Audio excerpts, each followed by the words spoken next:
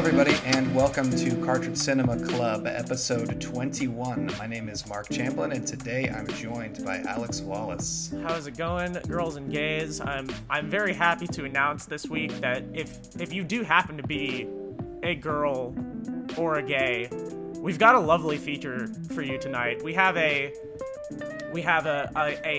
romantic comedy between a girl named I and her girl crush, a talking elephant woman named Sally.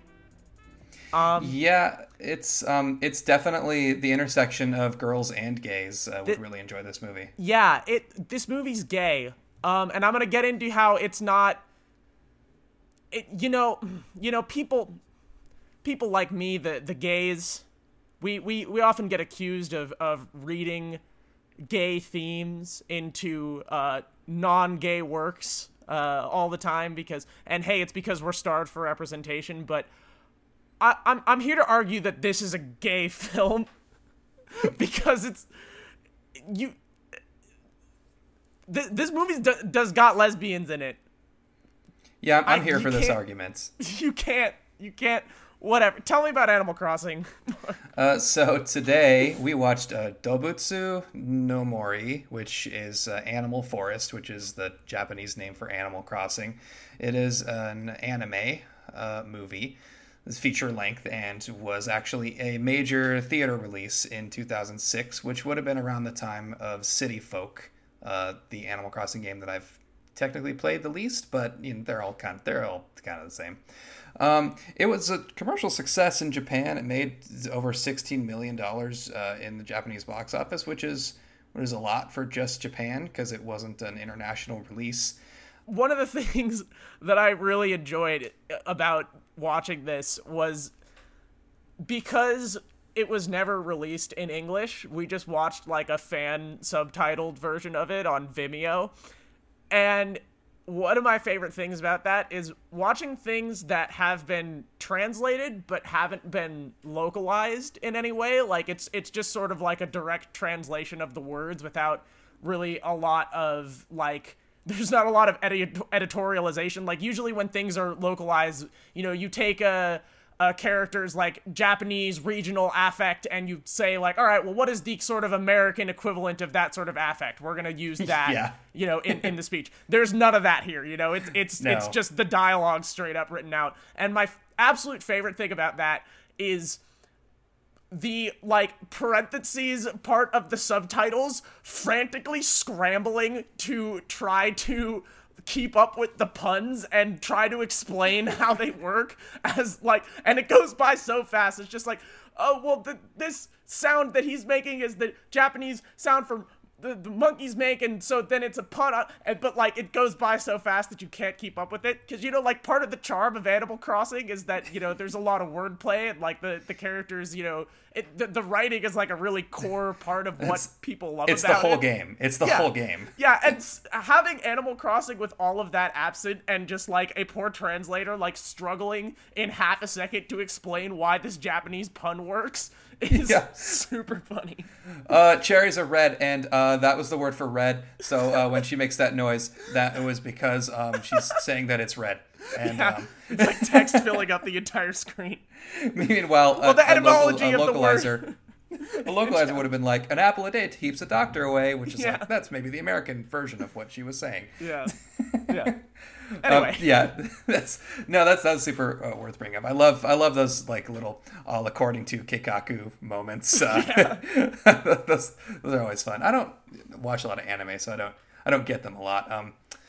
I do love Animal Crossing though. I think I've mentioned it before on the podcast, or if not, I've said it a million times on Twitter. I had a long tweet thread one time about how much Animal Crossing means to me. Basically the game, and I know, Alex, you haven't played that much of it or really at all, but the game itself, the way it plays out is it's kind of like a series of little like vignettes and like life admin. You're just kind of living in the Animal Crossing world and just living your day-to-day life inside of it. It offers a sense of adulthood and independence where you really have like a lot of freedom and control over your life, which both as a child I found important because, you know, as a kid you kind of just got to do what the adults tell you and what your teachers tell you. And I find also in adulthood, you know, not much has changed because we're all wage slaves. But, you know, it just offers a really nice escapism of getting to do kind of whatever you want and kind of just meander about your day in a very free way. The movie slavishly commits to making itself feel like the game. I think to mixed results. The movie feels kind of directionless sometimes, but the things that hang out. Yeah, you're exactly right. They kind of just hang out. And there's like it feels more like a bunch of episodes of like an Animal Crossing TV show. Yeah, it's very slice of life anime type of thing for those of you who are familiar with that type of genre. It's totally that. You know, you have but the cool thing about it as a fan of the game is just the little details that make it feel like the game. There's a moment where one of the animals moves away and it's very abrupt and you feel very sad for gay reasons, but also also because it's like in the game that's exactly what happens. An animal will just move away and all you will get is a blank space where their house used to be and a letter in your mailbox the next day in which they say, "I'm so sorry. I had to go do this thing. I had to move away. I couldn't say goodbye. It was too sad." So seeing that in the movie like made me really emotional because I remember specific, you know, moments of playing the game where that would happen. And just like stuff like that. And it includes all the lazy days just fishing, going to see KK on Saturday night and requesting a song.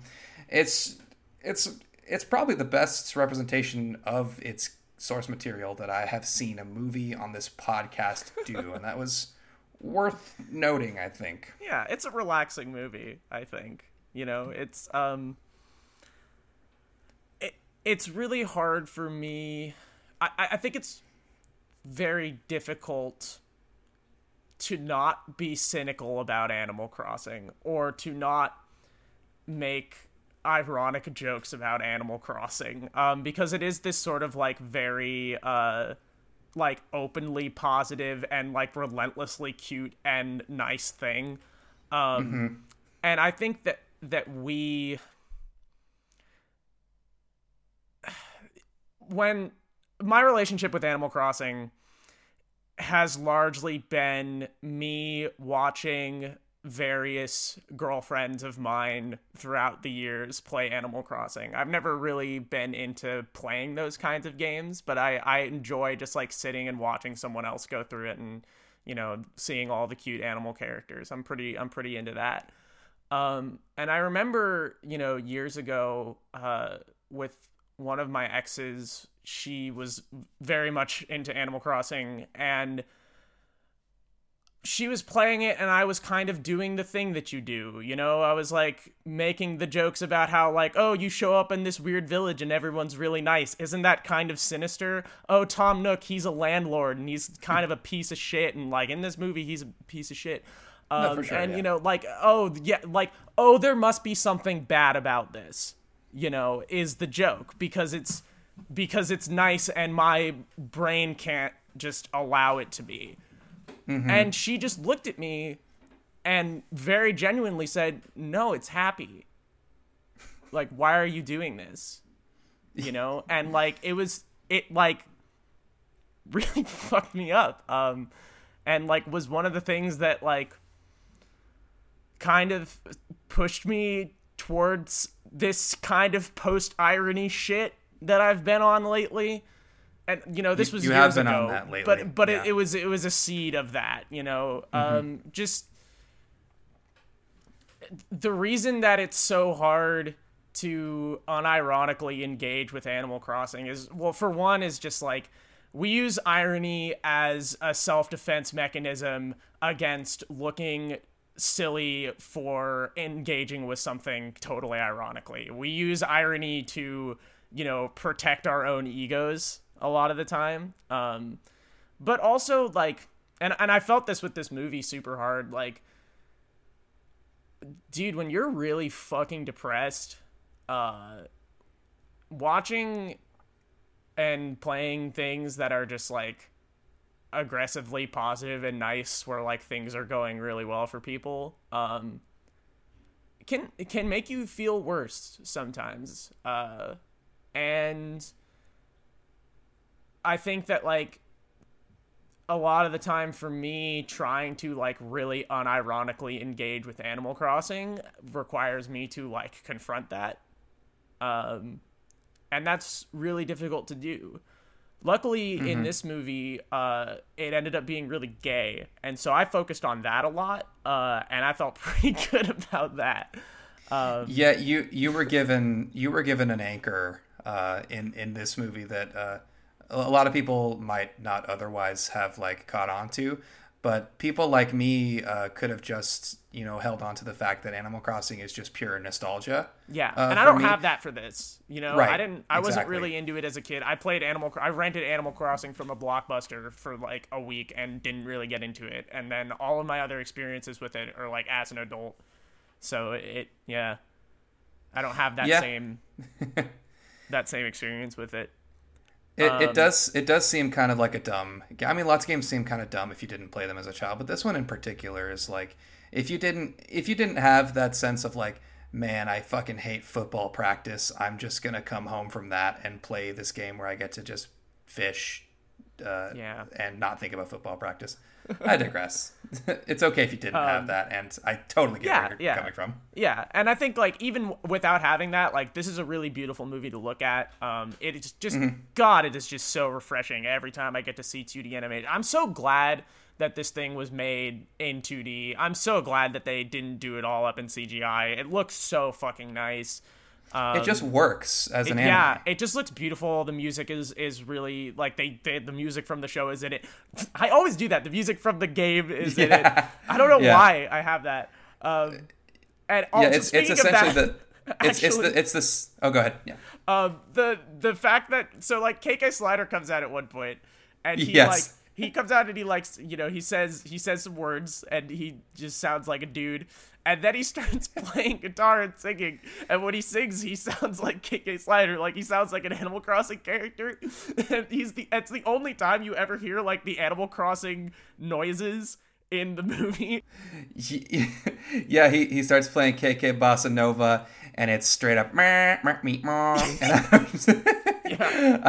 I wasn't entirely ready for it, because I didn't remember that had happened. But, man, that was funny. And also, I mean, I was saying this in the pre-show. It's kind of like, it's like how they chose to not give a voice to Link ever, because it would just sound wrong. You can't hear KK singing, and then when he sings, it just sounds like Seal or something. that would just be fun. Or it sounds like John Mayer. It would just be fucked up. Yeah. Okay, so there's one thing I do want to touch on before we get into the gay shit, which is where that's the meat and potatoes here. Something that I kind of don't like about this is that, like, okay, so like the basic setup of it is it's fucking Animal Crossing. There is a villager who is a human who comes in a taxi to the animal village, works for Tom Nook, lives in a house. It's all there. They make animal friends. It's all great. The main character is she's like the female villager. They call her I in this. And she's the protagonist, and she's who the story and the romance are centered around. But then also there's like the boy villager from Animal Crossing, and he's in it too. And his role in the story is to get to do all of the fun Animal Crossing stuff, so that I doesn't get to do all of the fun Animal Crossing stuff. So like he catches bugs, he goes like fishing and shit. He gets to climb up a big thing at the end to save the day. Like, he's basically there to like do all of the like adventurous, outdoorsy Animal Crossing shit. And she doesn't get to do any of that stuff, and he's like a completely useless and like not important character other than that. And I thought that was lame. Yeah, like, he gets to bury the pitfalls and push people into it. Like, that's like part of the joy of Animal Crossing. Yeah, she should have just gotten to do that shit. It's not that big of a deal, but it sucks. The gay shit. is a big deal, Okay. and we're gonna talk about it. Yeah. So like I said, the gays we get accused, and I feel like lesbians particularly get accused of, like, always reading every character as gay. But like, it's not even subtext in this No. movie. It is just like the movie. It is just text. Like, it's just what Yeah. the movie is about. This is a lesbian romantic comedy. Like, the way that it's framed, the way the story is told, like, okay, so the main character, meets Sally. She is an elephant girl.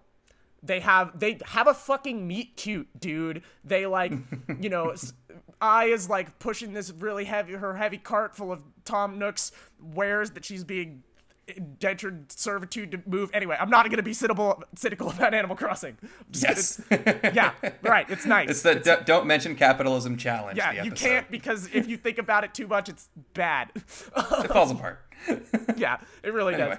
does. But that, like, they literally have a meet cute. Like the elephant girl is Sally. She's like pushing the cart, helping her push it. She's like, I'm just stronger. I'm just using that to help out. And Aya's kind of like making moon eyes at her, and like they make moon eyes at each other throughout this whole fucking movie. There's a part where like they go see KK Slider together, and KK plays Sally's favorite song, and as her favorite song is getting played, she's like looking at Sally, and like there's like a fuzzy filter around, and she's like remembering all the like nice time that they spend together and stuff. And like, if it were a boy character and a girl character, you wouldn't even question that it was romantic. Like, you wouldn't Yes. even, like, it would again, it's text. It would just be obvious that is what the story is about.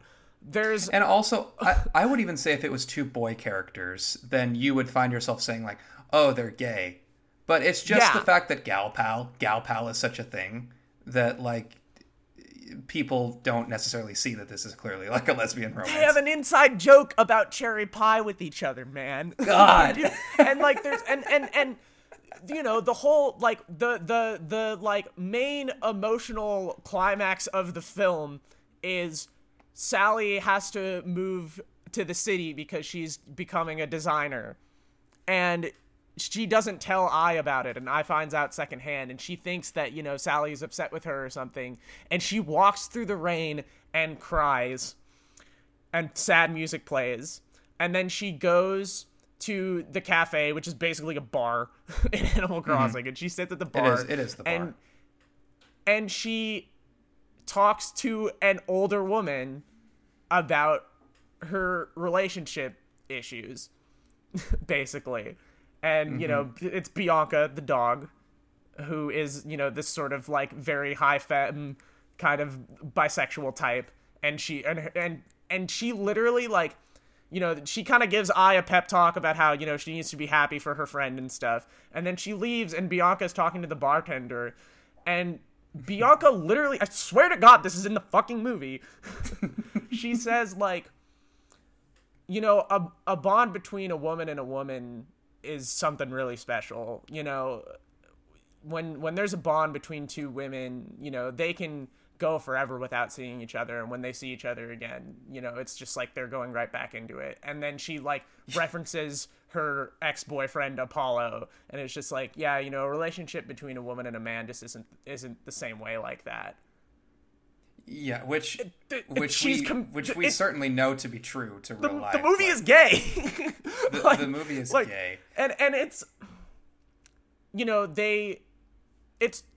it's not like, I'm not sitting here like, yeah, the movie's gay, and there's a part where I is like, oh my God, I am a lesbian, and I am going to make out with Sally because we are both girls and we are gay now.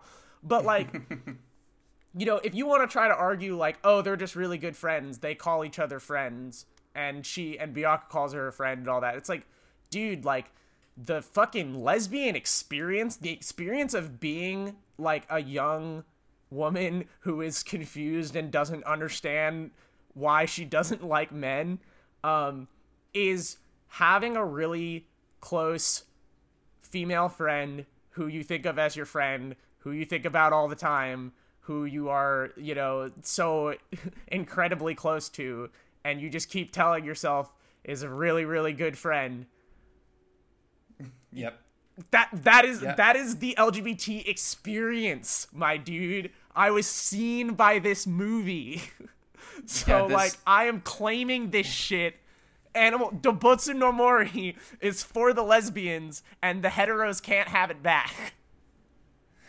And I feel like any hetero that would, like, try to fight you on this should really just defer to this, like, just defer to your sense of, like, you don't have this shared experience. Like, you really just have to trust the gays on this one. Because, I don't know. I dare you to watch this movie with this in mind and not come out feeling the same way.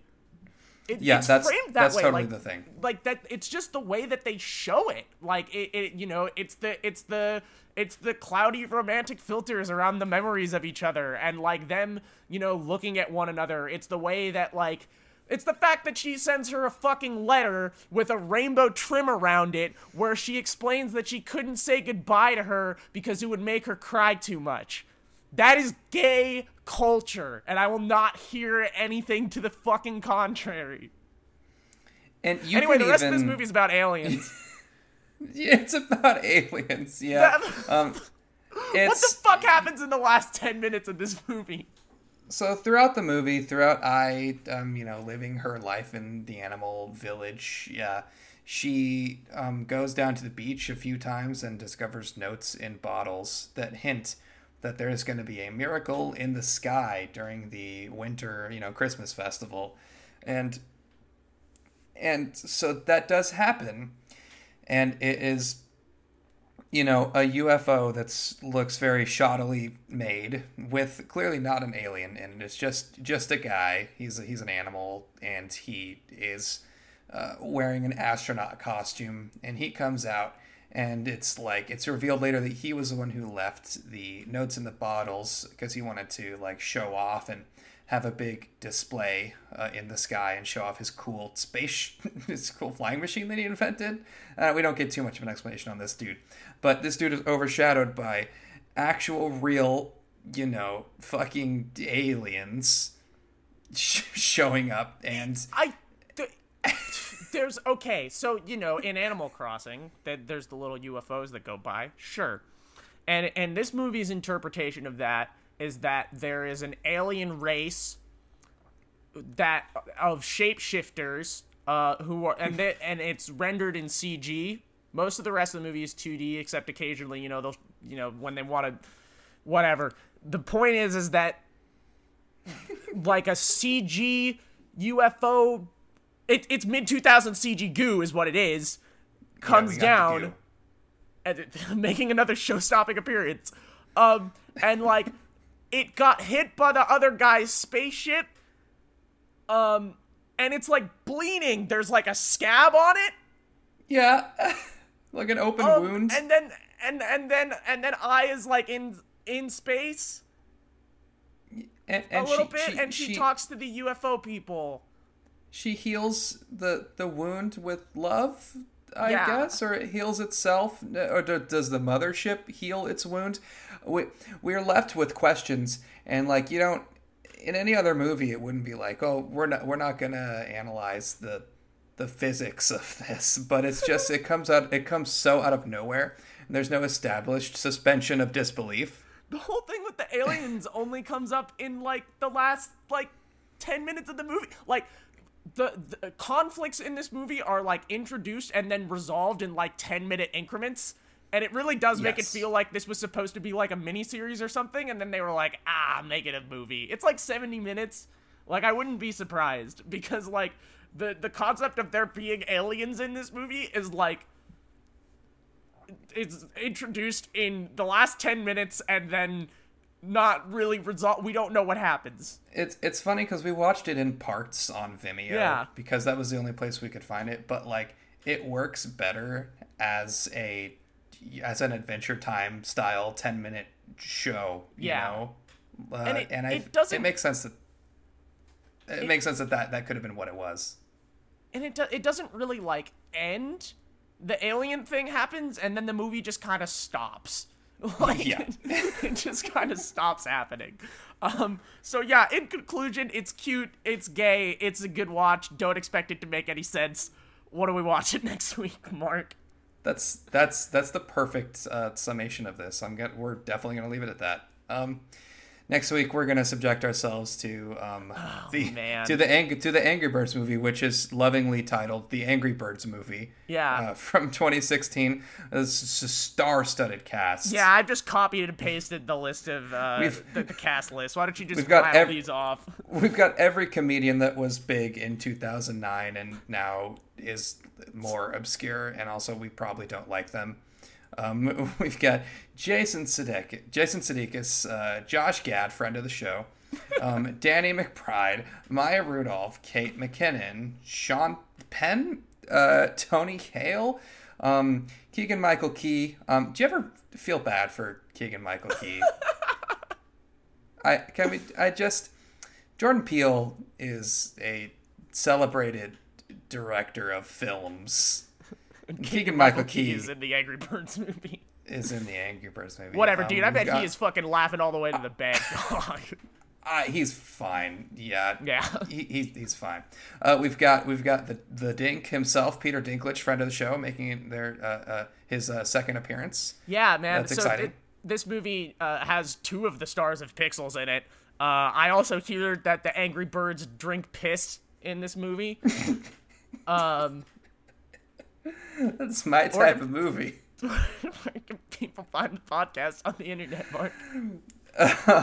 This is a disclaimer. That's not actually my type of movie. I don't like that. Not that I keep saying. Check out Mark's Twitter for more. Follow us.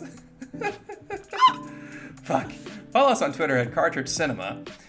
Follow Alex at Partytime Shuffle. That's SHFFL. Follow me at Mark Drizzle. iTunes and Spotify and SoundCloud is where you can listen to us.